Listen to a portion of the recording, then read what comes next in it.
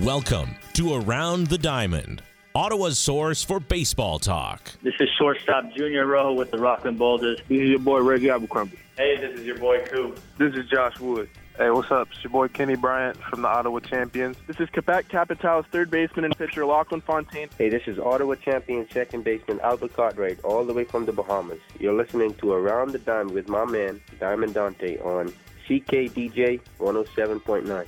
Profiling players' careers and their life outside of baseball. Now, here's your host, Diamond Dante. Seb high and deep to right, and that's out of here! Cartwright, and that's a walk-off single. Albert Cartwright wins the ballgame. Mastroberti comes in to score. Duarte up the middle, and that's the ballgame. Wilson, the 1-2, big cut, and he struck him out. Tyler Wilson, back-to-back strikeouts on a slider in the dirt. Tissenbaum swings at that one. And your co-host, Chambers flying into third with a triple. Chambers is back. He looks up, and it's off the top of the wall. Fires it back into second base, and they got him! Chambers slaps it the other way. Here comes Jimmy. Here comes the throw. He is safe, and the Cardinals win. Chambers does it in 14. St. Louis Cardinals World Series champion Adron Chambers. In the air to left, well hit. Back is Craig. What a team. What a ride. The Cardinals are world champs in 2011.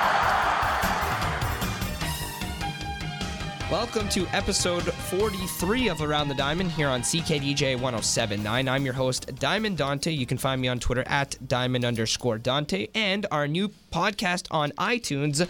Just search in the iTunes app Around the Diamond, or if you're listening on SoundCloud, keep listening. We got Adron Chambers, our co-host, to our right.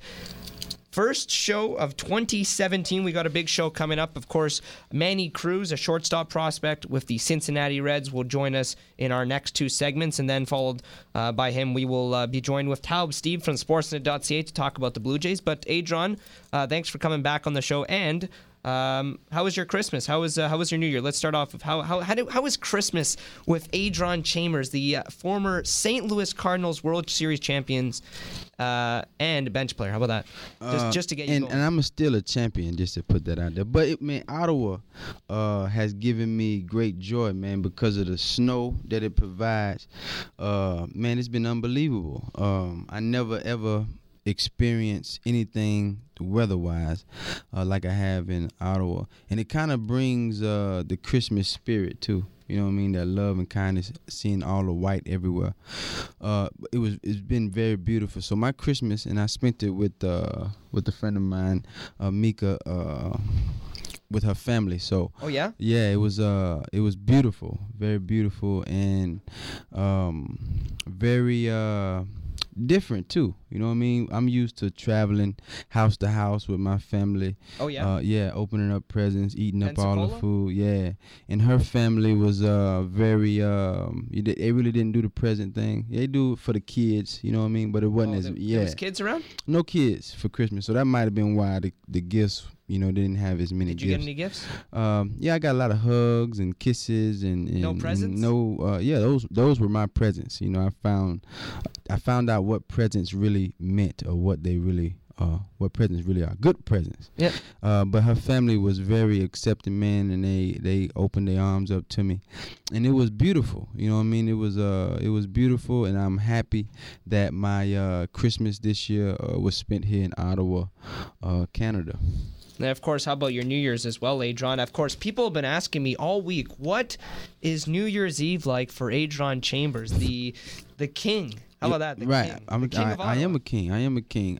It was very laid back, and like I said, very snowy. But it was. I guess I'm getting older. Obviously we all getting older. You're an old man. We obviously getting older, but I'm getting wiser too, because 2016 is almost like 2017. It just the next day came. You know what I mean? I really don't even saying Happy New Year. I really don't say it that much. You know what I mean? I still ask people how do you. I didn't really do it either. Yeah, and like I said, said, I was with Mika, and we were right next to the fireplace, and yeah, we watched some fire, and our neighbors were counting it down, so we kind of caught it in with them. Once they said 3, 2, 1, we started 3, 2, 1, and it just felt like nothing happened. You know what I'm saying? It was just like, but at the same time, I played cards on New Year's. that sounds fun. Italian cards. You ever seen those? No, what? You ever play with an Italian guy? You did, Nick Punto. I never played cards with an Italian. You should call Nick Punto. You should call Nick Punto and say, "Hey, you want to play Scopa?" Scopa. Yeah. Explain it here now, so when I ask him, I know. It's like, so you get 3 cards in your hand. There's 4 on the table, right? And you have, like, for example, if you have a king, which is 10, and you got a 6 and a 4 that add up, you take those cards. So it's all about the cards on the table adding it up. But there's a strategy, because if you think he's going to pick those cards up, or if you don't think he has that card to pick those up, it's.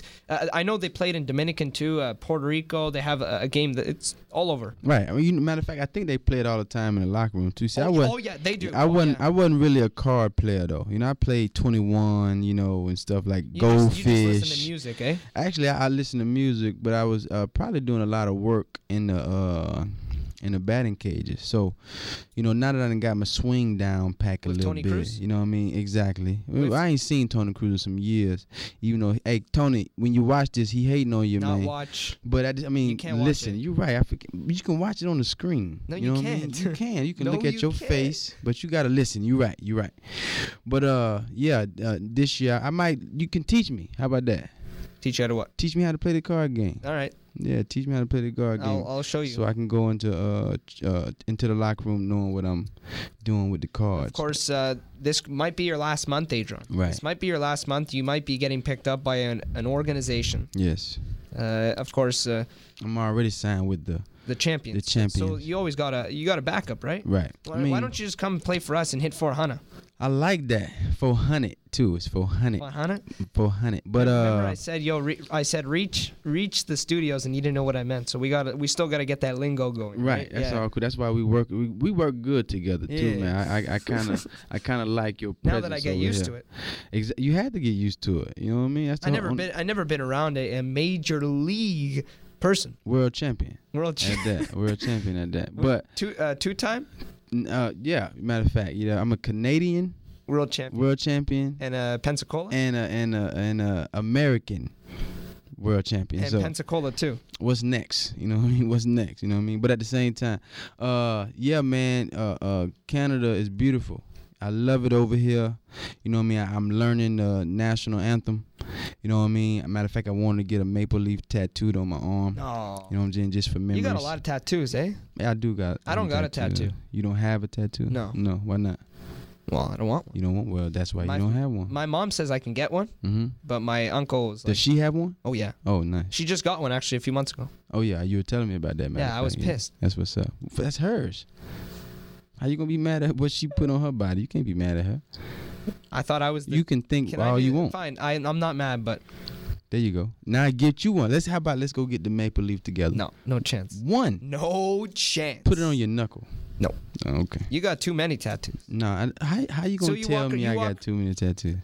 Well, it's like you got too many dogs. No, you can't have too many of anything. I don't believe so. What about too many rings? You can't fit those rings on your fingers. Well, that's when you start letting your friends wear them. You know what I'm saying? So you gonna let me wear it? Why not? You let me wear it? If they can't fit on my 10 fingers, of course you got to be with me when you wear it. You know what I'm saying? So I can't just walk around, just be like, hey, look at this. Ain't no flogging. You see this World Series ring right here? Ain't no flogging. So what's But as a man, you wouldn't even want to do that anyway. You know what I'm saying? I'd be too scared. Not just scared, but you be like, I want my own ring. You know what I'm saying? I want my own. So when you get in your ring? The one here? Yeah. I don't know. Did you see? I know I have it though, so I ain't really worried about when I get it. I know I have it. Winnipeg's already got their ring. They didn't even win though. Yeah, they did. What did they win? The American Association. Oh, okay. You played against? No, you played in that league. In the league, yeah. With Gary, right? Did they win? Yeah, they did. Okay. Remember Reggie Abercrombie, your boy Edwin's boy? Yeah. Jackson boy. Yeah. But yeah. That's what's happening though, man. Yeah, they'll come sooner or later. They making them look so pretty, you know. Theirs probably look like, you know what I'm saying, a beat around, you know what I'm saying, like they didn't stepped on it a couple times. So ours gonna be real nice. I can only imagine. So for quality, it takes time. Absolutely. So that's going to wrap up this first segment. When we come back, we'll be joined with Manny Cruz, shortstop inside the Cincinnati Reds system. Adron Chambers will still be with us for the rest of the show. We'll then bring on Taob Steve from Sportsnet. You're listening to episode 43 of Around the Diamond on CKDJ 107.9.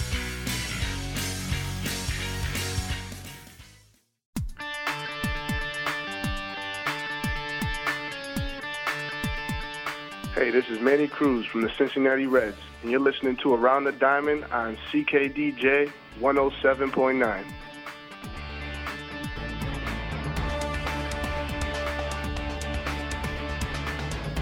Welcome back to Around the Diamond here on CKDJ 107.9. Like always, I'm your host, Diamond Dante. You can follow me on Twitter at Diamond_Dante, or check out our new podcast on iTunes and on SoundCloud by typing in Around the Diamond in the iTunes app on your iPhone or on SoundCloud online.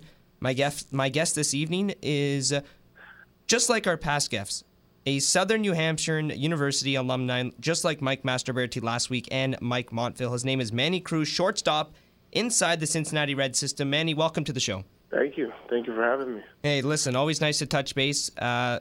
We had Mike Montville, former teammate of yours, and Michael Mastroberti. So how nice is it to know, just to start things off, of course, you played the 2016 season in professional baseball with the Cincinnati Reds. Of course, they played independent ball, but how nice is it to know a couple of your former teammates and old friends from the same school as you, graduated the same year as you from Southern New Hampshire University, playing professional baseball just like yourself? Oh, well, I mean, it's awesome. You always want to see guys that you play with take that next step, even if it's professional or to independent ball, but it's always to see guys. It's always good to see guys you play with succeed. Now, of course, Adron Chambers is with us for this segment as well. Played with the St. Louis Cardinals through 2011 and 2013 as well, and won a World Series in 2011. Now, I was wondering when you was gonna add me in this thing. Yeah, but, I just added you in now. Yeah, appreciate that, man. But man, I got a question for you. How was it playing with? I played here in Canada this past season in Ottawa. And I played with your teammate. I'm pretty sure you know him better than I do. How was it playing for my man, Mastroberti? How was it? It was awesome. I mean, he's definitely the best guy I've ever played with up the middle of the infield. And really? We became really, really good friends. He's just a great guy, easy to get to know, and on and off the field. It's awesome. Yeah, he had a great personality, man. And it's, I like how you say the best in the middle, man. You've been in, like you said, you played in the professional level, and I don't see that much of a difference in the Canadian League, but in the minor leagues. But that's a very high compliment you gave him there, man. So I'm pretty sure when he listens to that, he appreciate that. And, of course, we had Michael Mastroberti on last week. Manny Cruz here with us on Around the Diamond. Was drafted by the Cincinnati Reds twice, once out of high school and a second time in 2016 in the 23rd round. So we're getting towards that part. Of course, Manny, fresh in your mind, of course, you had just played your 26th season in rookie ball with the Cincinnati Reds. But I want to go back to your days in high school when you first declined that first offer by the Cincinnati Reds at the age of 17, 18 years old. You decided to attend Southern New Hampshire University. Now, take me back to grade 12 when you first got that offer and you were first drafted and your decision to decline at that point. Well, I mean, a lot of things came into play. First was my family. I sat down and talked with them. But getting picked up in the later rounds as a younger kid, I mean, I wasn't going to have all the fame and the glory, the money that most guys had. So I took the opportunity I had to get my degree. And in my head, I thought, well, if they want me now out of high school, there's no way they're not going to want me if I get bigger, faster, and stronger in the next couple of years as I continue to get my education. Yeah, I tell you, man, first I'll tell you, you said how most guys, it's only those first couple of rounds that's going to get the real money. So, but in plus, you also kind of, to me, a bit of a confidence thing, too. You wanted to kind of put yourself in the best position for yourself, you know, to be able to play every day and kind of, you know, get the feel of having that kind of notoriety. You know what I mean? Oh, yeah, it was 100% had to do with confidence, too. I mean, and like you said, as a young guy, you get picked in those top rounds. That's confidence automatically. Yeah. Now you know that there's other people that are looking up to you as something bigger. Getting picked in the lower rounds, I mean, getting picked is getting picked. Right. It's a great achievement overall. But like you said, I felt the best step for me at that point in time was to go on to college and pursue my education and develop as a baseball player. Manny Cruz, a prospect with the Cincinnati Reds, joining us here on Around the Diamond. Of course, Adron Chambers to my right played with the St. Louis Cardinals for parts of 3 seasons from 2011 to 2013. Now, Adron, you were a late-round pick as well, just like Manny. What round were you drafted in? 38th. 38th, and he's 23rd. So it's always possible. You made the major leagues from that round in the 38th round. So I'm going to ask you this question to give over to Manny over the phone and say, what's that one thing that you would say being drafted that late and going through the minor league system and eventually making your way up to the major leagues? What's that one thing that you would kind of give that advice to? Going back to the confidence thing, man. It was really, I kind of felt like I played football coming up too. The door, whatever door, my story is a lot different from everybody else's. We all different, So in my position, I kind of felt like it was an opportunity for me to go ahead and, go at it full steam. I didn't necessarily think about. I had a couple coaches tell me, wait another year. I had a pretty good season that year. It was a very short season for me to wait and try to get more money. But for me, it was more of just an opportunity that I seen for myself. I wanted to make my own decisions. I wanted to do things my way, sort of like. You know what I mean?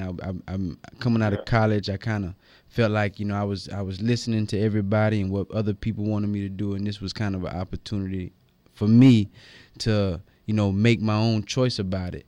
But at the same time, going in the 38th round, I never even thought about it. I wasn't real big on the MLB draft anyway, so I was kind of green, as we say in Pensacola.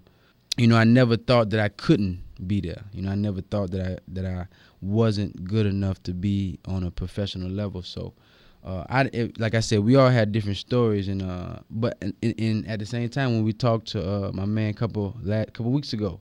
For the Brewers, going to the Brewers now. Art Charles. Art Charles, yeah, he was saying the same thing, how his family played a big part in that first time he got drafted. So I can understand where you're coming from now, especially hearing other fellow ball players say the same thing. Now, of course, Manny, just from hearing that statement from Adron, what was your mentality when you were first drafted in the 23rd round from the Reds in 2016? Well, I mean, as he said, with confidence and maturity, those last 3 years of me in college, I've matured a lot. And like I did in high school, the second time I got drafted, I turned to my family again. But this time it wasn't so much for them to give me a decision to make. It was just, that I feel like they're the ones who helped me get here. So I only felt right talking it over with them and just seeing how everybody's mind played into what decisions I was going to make. But at this point, it was my decision, and I had no second thoughts, no regrets about it, and I knew exactly what I was going to do.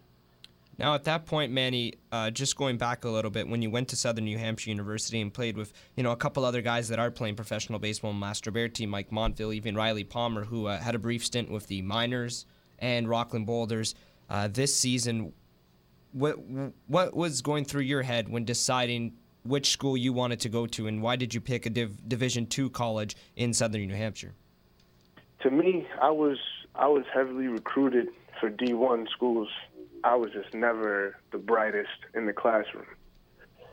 So when it came down to it, I had 2 of the top Division II schools recruiting me, and when I went to Southern New Hampshire, I got to talk to guys like Mastroberti and talk to guys like Palmer while I was coming in. And once I met our coach, Scott Loaza there, kind of just fell in love with it, the way the man runs his program and the way he just goes about his business when it comes to baseball. I haven't played under a coach like him yet. Yeah, man. I bet you having that kind of exposure helps, especially like you said, not being able to do what you want to do in class, which to me doesn't really, define a baseball player. Baseball knowledge and book knowledge is, 2 different things to me. So, but at the same time, I got a question I could ask you though is what was the difference? What do you now, being where we are today, being able to, talk about your past a little bit, what things would you have done differently, in the classroom? Like you said, I wasn't that good in the classroom. I mean, is it anything that you would have done differently in the classroom, or do you think the same way that class and sports, really don't mix? I mean, class and sports don't mix, but to an extent, when you're coming out of high school, you're going to need that classroom portion. Sure. If you have a goal to play at a big D1 school, or if you want to get into a certain school. But to me, the one thing I would have changed is I was a good tester, and in class work I was very good. But once they gave me homework and they sent me home with it and I had my free time, I didn't like to spend time doing work on my own time. That's when I would go outside, have a catch with somebody, throw a ball off a wall, go hit off the tee, like things like that. But that's the one thing I would change. Nice. I was never a good out-of-class worker. And the beautiful thing is it helps you. It helped you are today. That's why I asked the question. I really don't even care to go back in the past, because we really can't do anything about the past. But can't live in the past. Yeah, but I'm pretty sure it's a lot of things that now, that you done then that you're saying, okay, I can do this better. I can do this better. And especially, the only reason I really brought it out because you said, you weren't really good in class. And I wasn't really the best student myself, you know what I mean? But at the same time, I had to learn, and that's the biggest thing about life. And as you get older and as you progress in your dreams and fulfilling the things that you feel on the inside, you learn that learning is very, very vital to becoming who you are. You know what I'm saying? To setting out to fulfill your destiny. Now, of course, as you talked about, Manny Cruz here with us on Around the Diamond, shortstop / second baseman in the Cincinnati Reds system. Last year played his season in rookie ball with the Reds, was drafted in 2016. Adron Chambers is here to our right in studio talking with Manny Cruz. Now, off mic, you talked about your background a little bit. You said that you are Puerto Rican descent.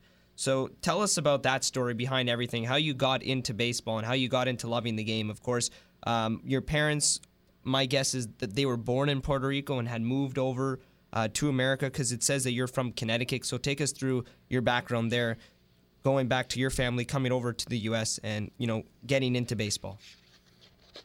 Yeah, my father, my mother, basically everyone in my family besides me and my brother are born and raised in Puerto Rico. And my father got to play when he moved here. He moved here at a young age to play college baseball. He got to play a couple seasons at UConn, played professionally in Puerto Rico. My brother played Division I baseball. Everyone in my family has played some higher level of baseball. So, I mean, growing up around the game, I used to be at all their games, and I would never be the kid sitting down watching. If they were playing a baseball game, I had a bat and a ball, and I was on the side of the field hitting to myself or playing with somebody else. And it was just, to me, just being around the game so much and seeing everyone in my family have some type of success kind of drove me to be like, I wanted to have more success than them. Not as in a outdoing type of way, but if I see my family playing a certain game and everyone succeeding in it, I'd like to be the best, and I'd like to do that for my family. And I got the love for that from everyone that I've grown up around. My uncles, my cousins, everyone has played the game, and they've all played it at a higher level.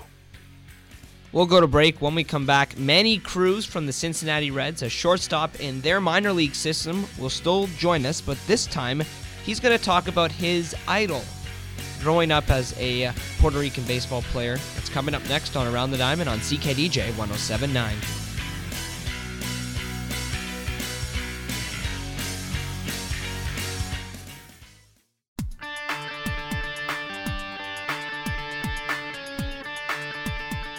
Hey, this is Manny Cruz from the Cincinnati Reds, and you're listening to Around the Diamond on CKDJ 107.9.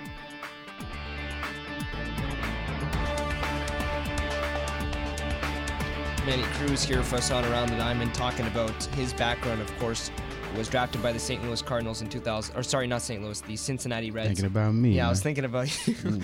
Was drafted by the Cincinnati Reds in 2016. And played his first season of professional baseball last season. Of course, you're going to be going into the 2017 season. And later on in the show, I'm going to ask you about what your mentality is this offseason going into the next season, and of course, 2017 spring training. But you speak about Puerto Rican baseball itself and you being on the side and playing with yourself and not really watching the game.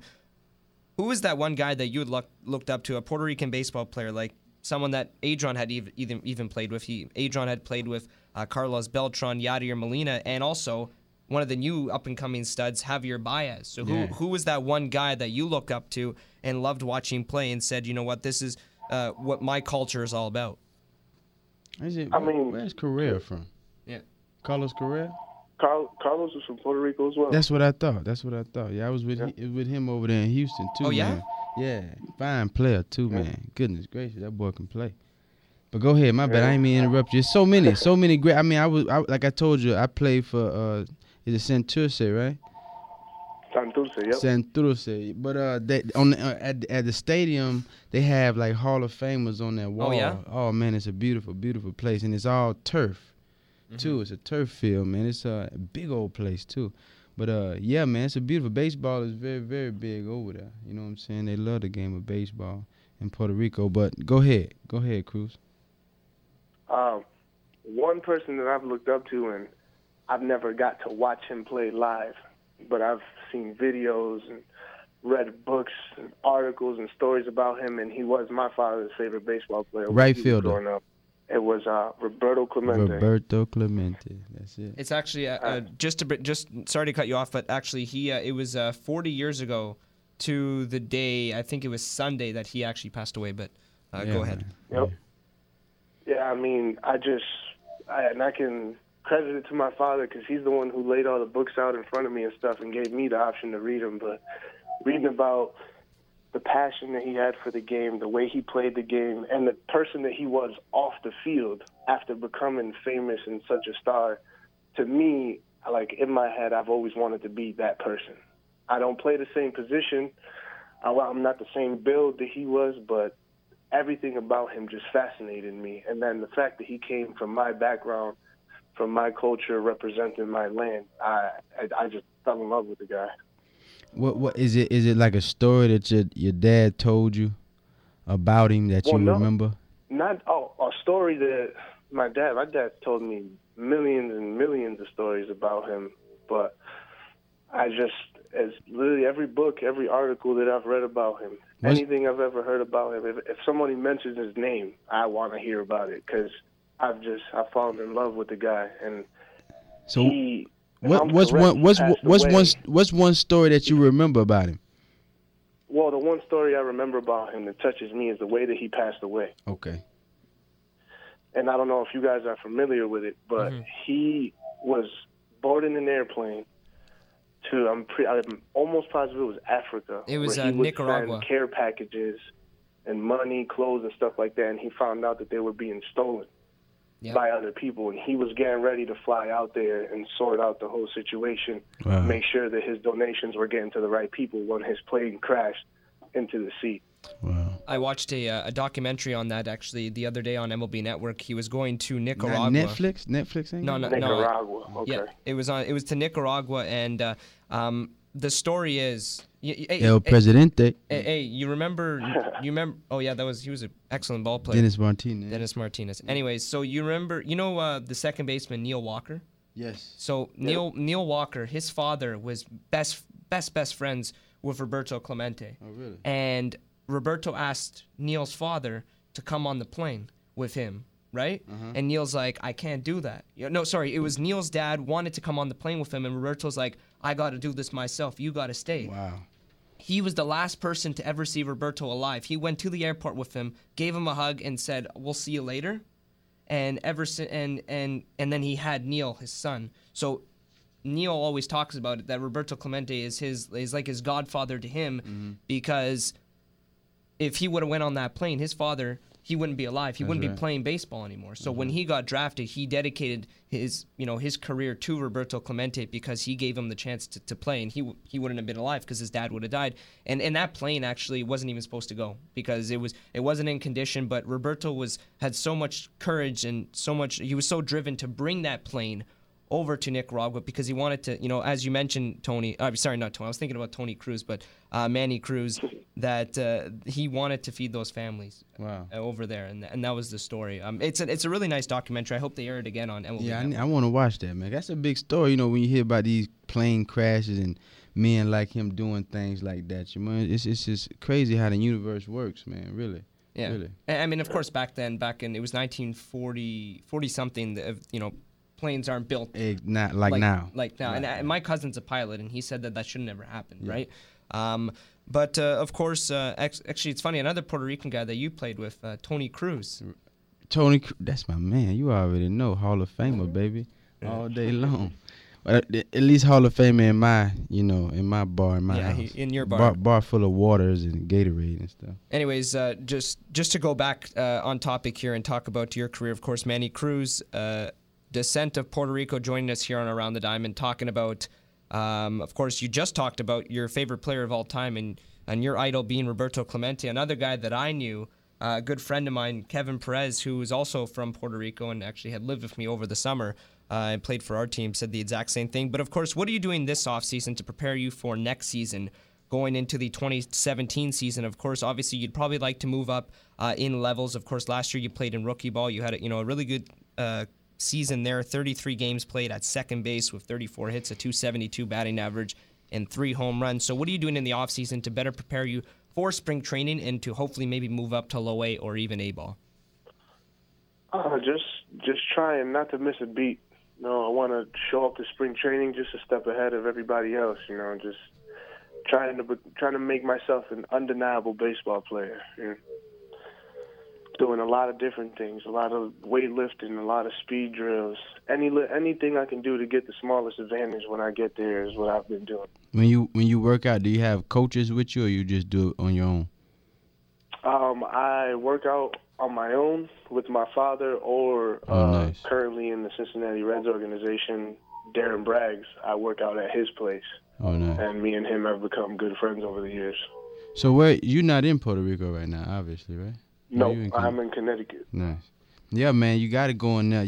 And that should be your main goal, to go in there better than everybody, whether it's on a major league squad or anybody in the minor league system. You know what I mean? That's the kind of attitude. The kind of attitude that, it don't matter what level that you're on. You know what I mean? A ball, double A, it don't matter. You always got your mind set on Cincinnati. That's where I am at all times.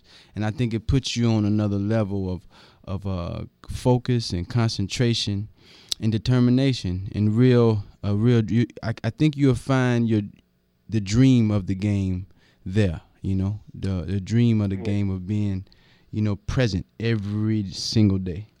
Now, despite what you just talked about and what you're doing this offseason to better yourself for the 2017 season going into spring training, what's your mentality going into spring training and trying to move up in the system or even better your game? So what's your mentality going into the 2017 season?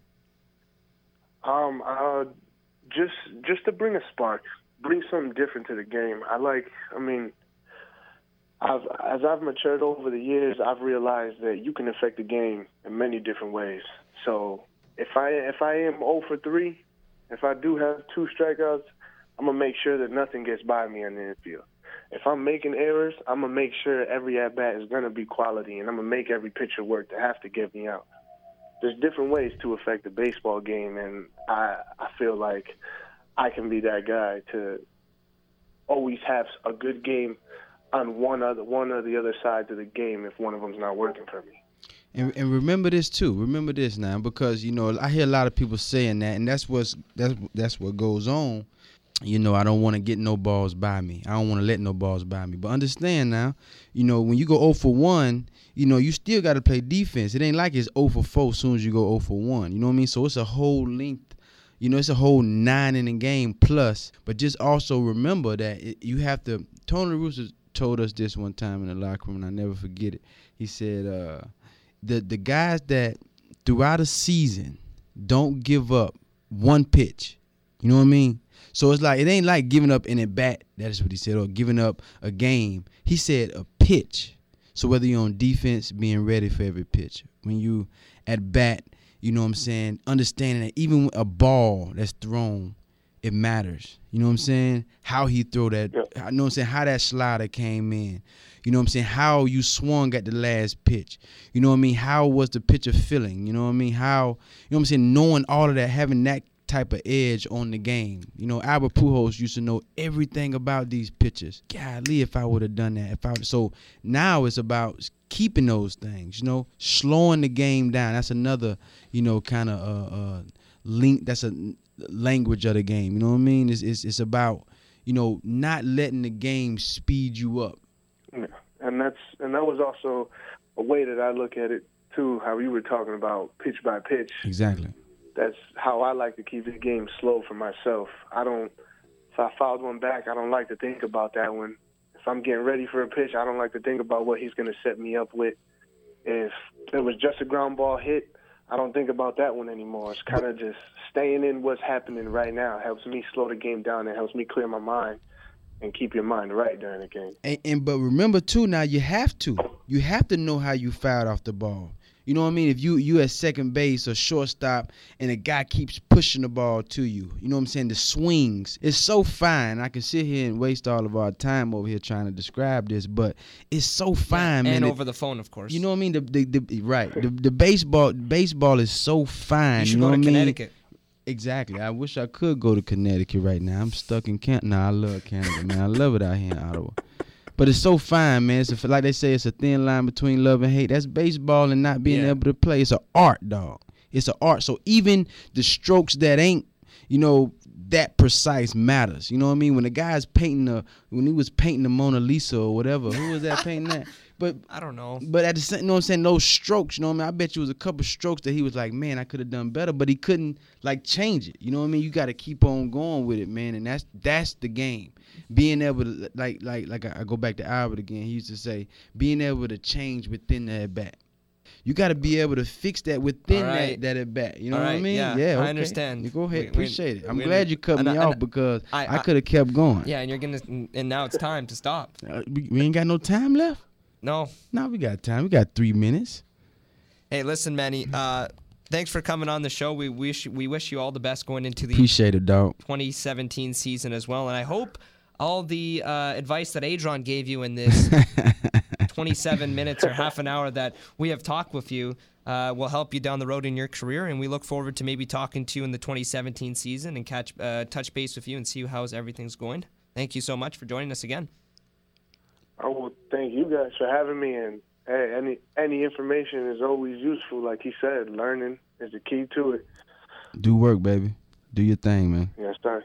That was shortstop with the Cincinnati Reds system, Manny Cruz, with us on Around the Diamond on CKDJ 107.9. You're listening to episode 43 of Around the Diamond on CKDJ 107.9. You can also find us on iTunes and on SoundCloud by typing in Around the Diamond. Adron Chambers is going to stick with us going into our final couple segments of the show. We're going to bring on Sportsnet's Taub Steve to talk about the Blue Jays offseason, the loss of Evan Encarnacion, and the possibilities of maybe signing Jose Bautista. That's coming up after this quick break when we come back on Around the Diamond on CKDJ 107.9.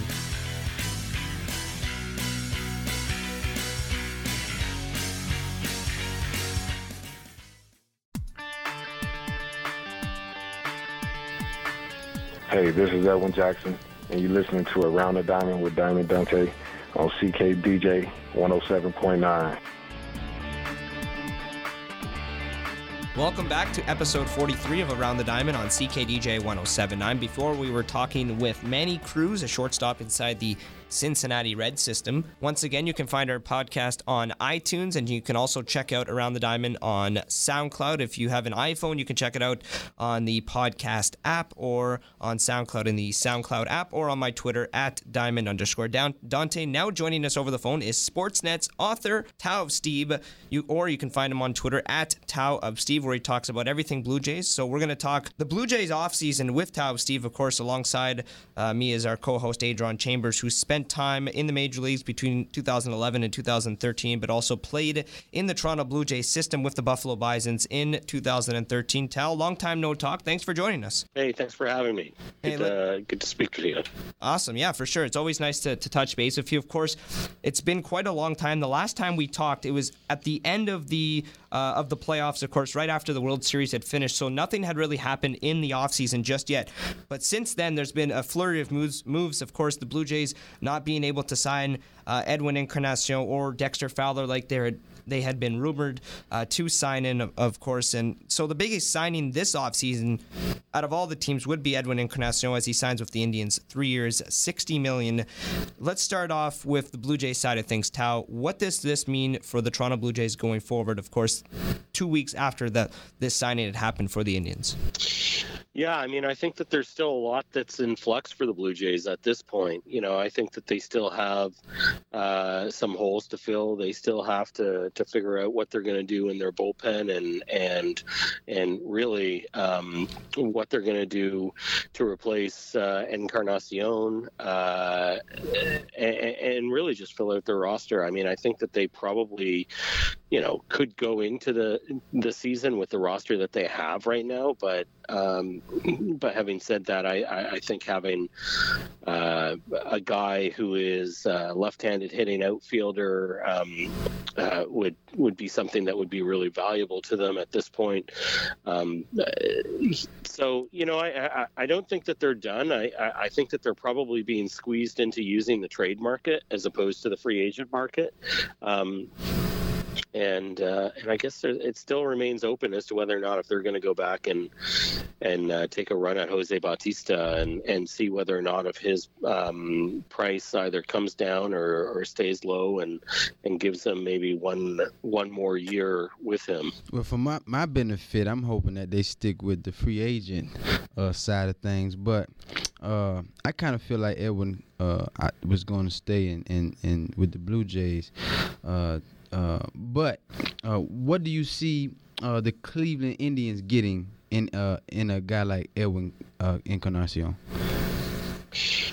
Well, I think he sort of slots into the role that Mike Napoli had for them last year, and Napoli was good, but I think Edwin is better. Really? I think that he's going to, be a big right-handed power bat in the middle of their lineup, and then if you add in the fact that they're going to get a full year of Andrew Miller, plus they're going to hopefully get Michael Brantley back, who I think is when they lost him last year, I really thought that they were cooked, and it goes to show you how having, I guess, enough of support in the roster helps to make a team great. Oh, so most definitely. They're going to have Michael Bradley and Edwin Encarnacion. Right. It is hard to say his name, man. Yeah. I've had enough practice, you'd think. But I think that Cleveland is a really good team and will continue to be so next year. And on Napoli's behalf, man, I played against him when he was with the Rangers, man. And goodness gracious, his bat, man. And then they say he came back an even different type of player because I guess he was going through all types of things mentally. The mental side of the game was kind of getting to him or whatever. But man, to see him and what they did in Cleveland, man, that's hard to believe. I mean, you're right. They are very similar players, him and Encarnacion. So I can see where you can have the upper hand on Encarnacion right there. But yeah, appreciate that, man. Yeah. Yeah, I think the big difference between them is probably the strikeout rate. Okay. I think that Napoli has more of a tendency to strike out, and I think, Edwin, if you take a look at his strikeout rates over the last 4 or 5 years, for a guy who hits 30, 35, 40 home runs a season, doesn't strike out a lot. Yeah. I mean, like, right. I'm not looking at the page, but I know that he's been down in the 11, 12, maybe even 15%. But if you take a look at a lot of power hitters, I mean, some of the other guys who are out there and stuck on the market, like Chris Carter and I almost called him Dalton Trumbo, Mark Trumbo. If you take a look at those guys who have, up to 30 and 35% strikeout rate. I mean, it's a pretty remarkable difference, and that just shows you what a great player Edwin is. So sad to see him go, but I'm sure that he'll be someone who will certainly observe from afar. Sportsnet's Tao of Steve here with us on Around the Diamond. You can find him on Twitter at Tao of Steve, or check him out by typing it on Google, Tao of Steve, to see any past articles. Tao, are you working on any articles right now that we could see maybe in the next couple weeks or so? Yeah, I'm really trying to just sort of shake the cobwebs out, but I think I'll likely be writing about the Blue Jays off season in the next week or so, essentially I think the main take being that, I recognizing why it is that people are so disappointed with it, and I think that fans probably do have some reason to be disappointed, although I don't think that means that people should be abandoning hope at this point. Now, of course, you speak about the Blue Jays offseason and you going on to write an article about the offseason and maybe even put in the whole Edwin Encarnacion saga and not the Blue Jays not being able to sign him. What did you think of the whole process of Edwin, getting a lot of money from Oakland, not signing with them, and the Blue Jays offering him a better contract than the Cleveland Indians offered him? Now, if you could break this whole situation apart that had happened over the last, 3 months or so, where Edwin elected to go to free agency, turned down the Blue Jays qualifying offer, and then went over and signed with the Cleveland Indians for less money. Yeah, I mean, I think that I think that the market has been a weird market this year, and certainly the fact that you had the CBA suddenly the CBA negotiations start to go sideways in the middle of what would traditionally be your free agent marketplace. It pushed back on some players, and then I think that it's quite possible that Edwin's representatives misread the market, and I think the Blue Jays honestly misread the market by jumping in so quickly as they did with Kendrys Morales, and that kind of painted them into a bit of a corner at that point. I think it's been an odd market to begin with. I think that people have misread it, and maybe we shouldn't be surprised by that. But I think that the Blue Jays really did kind of paint themselves into a corner when they got Kendrys Morales, and then it also just sort of underlines what an odd and unnecessary signing the extension for Justin Smoak was. I guess I'm still trying to figure out if there was a process or if there was a rationale that they had, if maybe things just moved on them more quickly than they were expecting. But I don't think that you can walk away from it and look at this offseason as a sterling one for the Jays, and I think they're going to have to scramble a little bit to figure it out for next year. Now, of course, we're talking about the Blue Jays in their offseason moves. We just talked about Edwin Encarnacion and him going over to the Cleveland Indians for less money than the Blue Jays had offered them in their qualifying offer. Now, let's go towards the Blue Jays outfield needs. Tao, of course, you've been active on Twitter as well as other Sportsnet representatives that do cover the Blue Jays. In where are they at this point in contract talks with Jose Bautista? Now, I've been following it briefly in terms of them, saying we're in there, we're not in there. Other teams are interested. He's an American League player. Where are the Blue Jays at right now with Jose Bautista? Yeah, I mean, I'm just reading tea leaves based on the quotes that you read and see out there, and sometimes reading between the lines of the people who are closer to covering it. But my sense is is that he is an option amongst options. I think they basically now have to figure out, do they give up the draft pick that they would get if somebody else signs him? Do they start to worry about the fact that draft pick might just disappear if nobody signs him and he sits out until sometime in June? So and then there are the other options, Curtis Granderson, Jay Bruce. I suppose they could take a look at someone like a Mark Trumbo if his value drops enough. And but I don't necessarily think that the past and the history that Jose Bautista has works in his favor necessarily. I think that they're taking a pretty cold-eyed approach to this, and he's just one option amongst many. We're going to take a quick break. When we come back, Adron Chambers will be still with us. Taob Steve will also still be with us from Sportsnet.ca to talk about Dalton Pompey and how we might actually see him in a Blue Jays uniform to start off the 2017 MLB season. That's coming up next on Around the Diamond on CKDJ 107.9.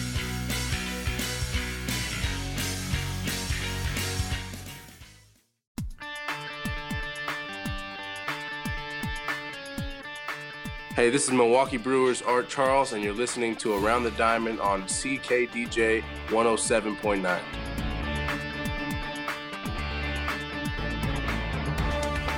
Welcome back to episode 43 of Around the Diamond here on CKDJ 107.9. I'm your host, Diamond Dante. To my right is Adron Chambers, and Adron Chambers actually played with Dalton Pompey, the current center fielder inside the Toronto Blue Jays system, top prospect in the Blue Jays system. Chambers had played with Dalton Pompey and wants to ask Taob Steve this question based off his time that he had with Dalton. Being able to see Pompey like you have and study him a little bit, do you think that he has a chance to make the team this year, or do you think that they need to bring somebody to help him out? I would really like to see them give Dalton Pompey a shot and let him, have a regular spot for 4 to 6 weeks at least from the start of the season, and just let him, get his feet under him. It seems like he got rushed a little bit early on. Agreed. And I don't think that he was necessarily ready for the jump, but they really have to make a decision on what they're going to do with Dalton Pompey this year, and either he's a regular member of the team or they move on from him. But this is the last year that they have options on him, and so he by mid-season has to either be a regular on this team or trade it off to somebody else, or else they're going to run the risk of losing him for nothing in the off season. So, I think he's got great baseball skills, and I just think some injuries and some inexperience and some rushing through the system, and I just want to see them give him a shot. What kind of things? Well, I guess I shouldn't ask you. I'm trying to ask. You played with Dalton. Yeah, I did play with Dalton, and I think I think he's a phenomenal, very fast baseball player. And I was going to ask you, like I said, you being around him, you being, a lot closer than a normal fan, I guess I could say. What kind of things does he need to work on? You know what I mean? What kind of things but a guy like Pompey, he has so much excitement and so much ability. Canadian. And Canadian. You know what I mean? More excitement for the city, But it's like, what telling him or showing him to not make him be the player that at least we see, because a lot of it is just being able to encourage a guy the right way, just like your third baseman over there, Donaldson. You know what I mean? It's the right things you say to players like that that kind of tip him over the top. So did you see that he could have maybe improved on to help get this spot with the Blue Jays? Yeah, I think that he can have good at bats. His power last year, I think, went down quite a bit, and I'm not 100% sure what that is. He was hurt, right? And you wonder sometimes with the injuries, with the getting inconsistent playing time as a result of being in and out of the lineup. Definitely. You could probably speak to this better than either of us could. but like the idea of if you miss some time, sometimes it takes you a couple of weeks of just being in there and seeing game action and seeing those pitches before you're feeling comfortable. Most definitely. So the other thing with Dalton that surprised me a lot in spring training last year when I got a chance to look at him really closely was his defense, which people were praising him for early on. He got some cases of happy feet underneath fly balls that just really surprised me, and took bad routes and took wrong turns on some fly balls, and so again, I'm not sure what that is, and maybe he was feeling the pressure. He was shifting over into left field, and I don't know if that made a difference for him versus playing a lot of center field coming up. But he didn't look great in the field, and I think it was a real mark against him, and probably one of the things that led them to look at Ezekiel Carrera as that fourth outfielder for them last year. Well, hopefully he's watching this show. Who? What do you mean watching? I mean listening. I should say listening to the show. I would pray for that. Yeah, I would pray for that.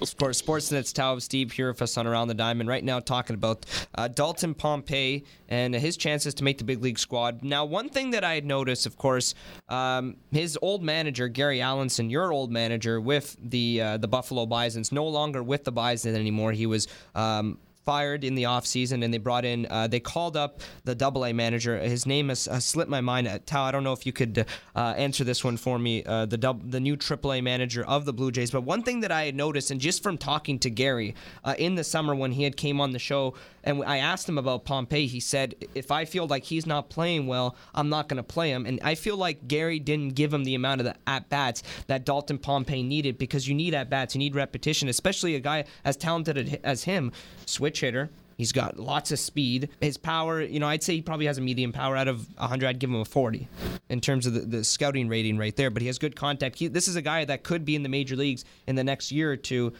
with, how young he is at this point. So I don't know if you could answer this question for me right now, but do you feel like it was just the way that they used him in the minor leagues and bringing him up and down that kind of stinted his development when he finally got to the major league level? Yeah, it's always hard from a distance to say, and I guess I saw Gary Allenson here as the manager of the Ottawa Lynx, and, right? He's a guy who comes off as a bit of a hard ass. Mm-hmm. And it's funny, I'm actually even just staring at the RCGT Park from my car where I'm taking the phone call, and remembering on his first opening day as the Lynx manager.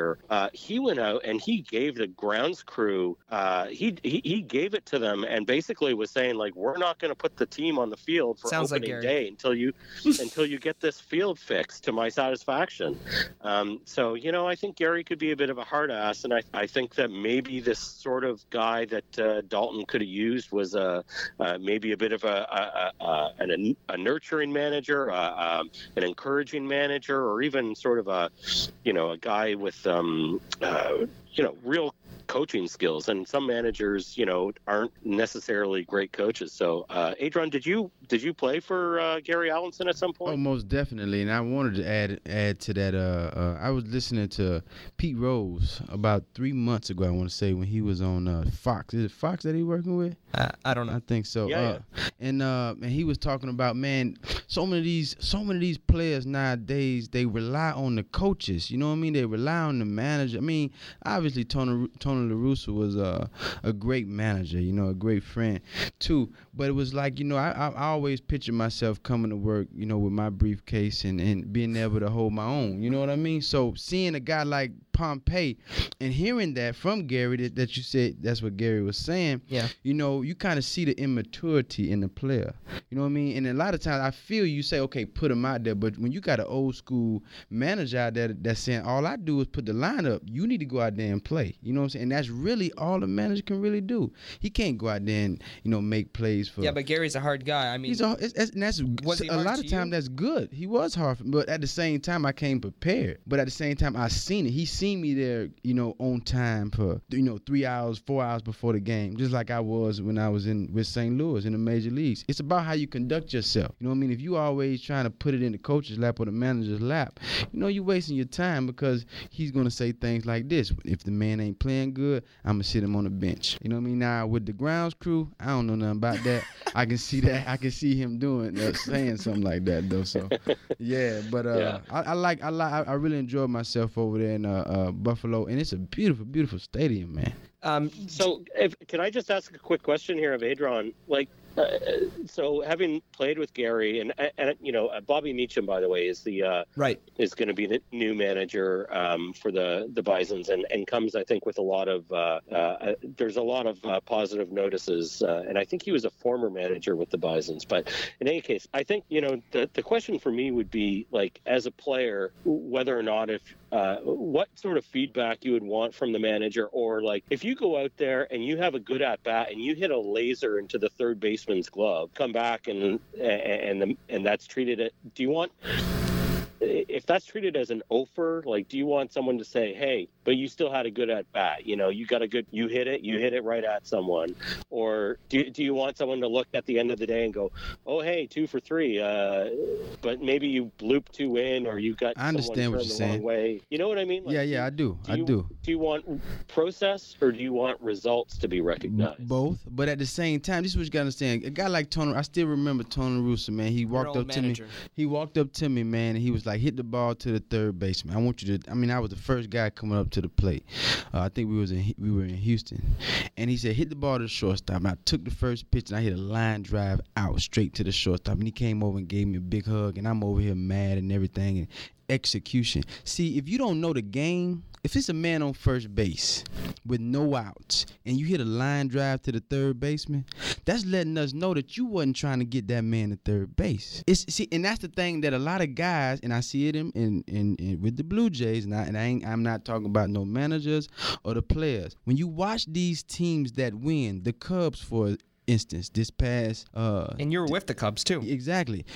Watch how they played the game. Fundamentally sound. They got guys over. They got the first man up. You know what I'm saying? They got the first man that came up to the plate. He got on base. They got him over. They got the little bitty run. So now you're gaining momentum. And then, if you're throwing 100 miles per hour, all you got to do is touch the ball. You got momentum. You got the crowd into it. You kind of want both sides. You want a manager that's going to give you a hug like Tony La Russa did, but he also let me know when I pop the ball up. And even if I hit a deep pop, a fly ball, what are you doing? Get on base. That's your objective. And if they see that you're knowing what you're doing, they know that you know how to play the game. To me, that's the guys that real managers, you know with the system now, a lot of them can't say what they really want to say, but that's what they want. They want guys that's going to be able to execute without me having to put my 2 cents in and say, hey, go do it like this. You know what I mean? You need to know the game, to me. Yeah, and I think that's really John Gibbons' approach to really? It. He's not a go coach him up sort of guy, or he's not a guy who's going to get in front of someone and talk to them about their last at bat. He's just I think his line is usually like, these are grown men and they know what they're doing. Exactly. And so he kind of he has the strategy aspect, in game that he has to look after, but for the most part, he kind of sends them out and expects them to be the players that they're supposed to be. Well, there you have it. Sportsnet's Tao Steve joining us here on Around the Diamond. Hey, good talk, Tao. It was nice to have you on and talk a little Blue Jays. We hadn't talked a lot of about the Blue Jays in the past few weeks, or even a couple months that we had last talked a few. It was nice to touch base with you, and we look forward to maybe talking to you again about some possible moves that the Blue Jays go out and do in the next month or so. Thanks for joining us. Okay, thanks. That was Sportsnet's Tao Steve joining us here on Around the Diamond on CKDJ 107.9. That's going to wrap up the 43rd edition of Around the Diamond here on CKDJ 107.9. We want to thank our co-host Adron Chambers for also joining us here on Around the Diamond, as he put in some pretty good input talking with Tao Steve and also talking with Manny Cruz. So we want to thank everyone that came on the show. Manny Cruz to start off the hour, Tao Steve to finish off the hour, and of course our co-host Adron Chambers. For Diamond Dante and Adron Chambers and the rest of us here on Around the Diamond, we'll see you next week.